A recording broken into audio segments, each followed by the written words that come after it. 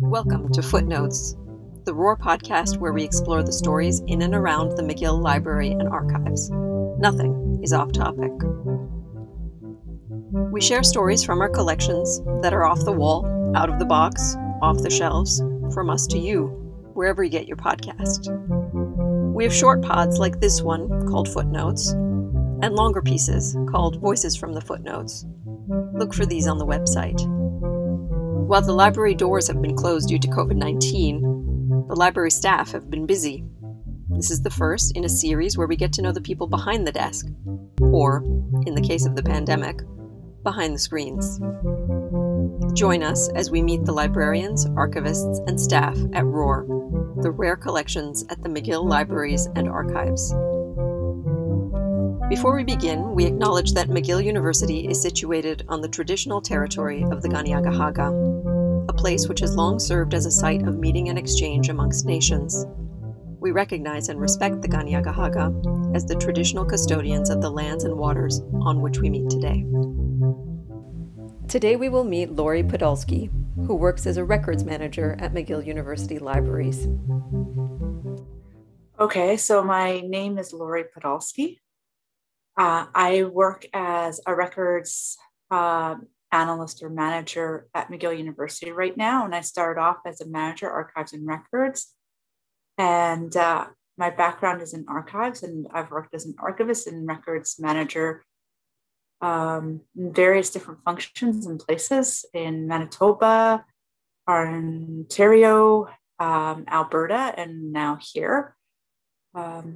I got my degree at the University of Manitoba in archival studies with Terry Cook and Tom Nesmith, and it was a fantastic program. There were 9 of us in the program at the time, all women. And after that, I think we kind of broke the mold, and they said, well, we'll cap it at 6. But it was a great cohort of students and classmates, and I really enjoyed it. That's great.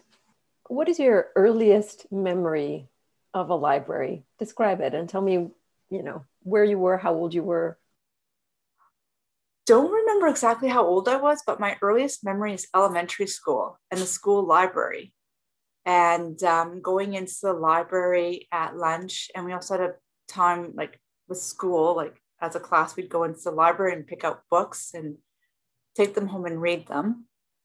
So that's probably one of my earliest. And then after that, we had a mobile library. So it was like a little trailer, but you entered into it, and it was like a mini library, and it would park down by my elementary school in the summers.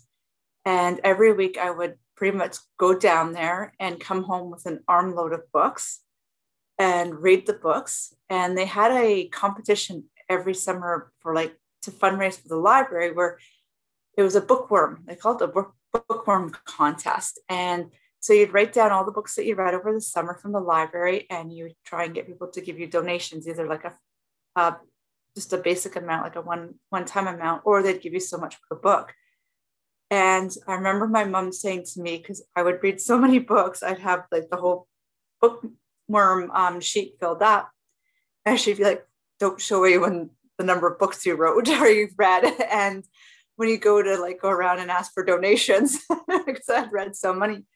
And so people would say, okay, here's $1 a book or something like that, thinking 2 or 3 books. And I'd come back and I've read 15. So I kind of would go around to the neighborhood and do that. And that would be my next memory after that, doing that every summer. And after a couple of summers, pretty much the neighborhood caught on, and they started just giving me a flat amount. And so I kind of think about that, and it always reminds me of Young Sheldon on TV, the amount of books he would read and everything else. So I kind of think of myself as that way, very early on, reading all these books and going to the library and taking books out and returning them and getting more every summer. So yeah, I'm glad, I'm sure that they were happy to give you a flat rate after that. Yes, they were. When did you first use archives, and what was, why did you go to them? I kind of got introduced to archives theoretically in my undergrad in doing the Native Studies minor and history minor at the University of Manitoba. So we would be talking about like primary sources and things like that. But I hadn't really used them at all at that point.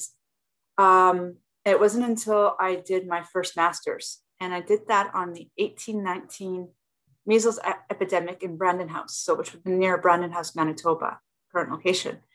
And that got me going into and using the Hudson's Bay Company archives records. And so I started to look at the old post journals of the Hudson's Bay, reading about the different people coming into the trading posts, reading about Peter Fiddler and things like that. And that kind of got me going into the archives on a regular basis. Then afterwards, I also got hired on as a research assistant and would do a little bit of research, like for private, like individuals who couldn't make it into the archives because either they lived out of town or didn't have the time. So that was how I got introduced to using archives as a primary source for research. And then talking to one of the archivists there, who at the time was going through the archival studies program at the University of Manitoba, I got to know her, and we would be talking, and I was thinking about going into library studies and probably going to Western University. And she was saying, like, did you think about the archival studies program at the University of Manitoba? And it's like, no, I hadn't even thought about it. I didn't really know about it. So she was telling me a little bit about that and telling me, go talk to Dr. Cook and Dr. Nesmith. They are the lecturers, professors in the program and archivists themselves. So I reached out to them, and one day during the summer when I was doing some archival research, I met with them for coffee and started talking to them about the program. They were telling me about it and what was my background. I was telling them a little bit about me. And they said, well, go ahead and apply to the program. And I did and got accepted. And so I did the program, and the rest, as I say, is history. Look to the show notes on our website for additional material and to explore the projects that the Roar team has been working on.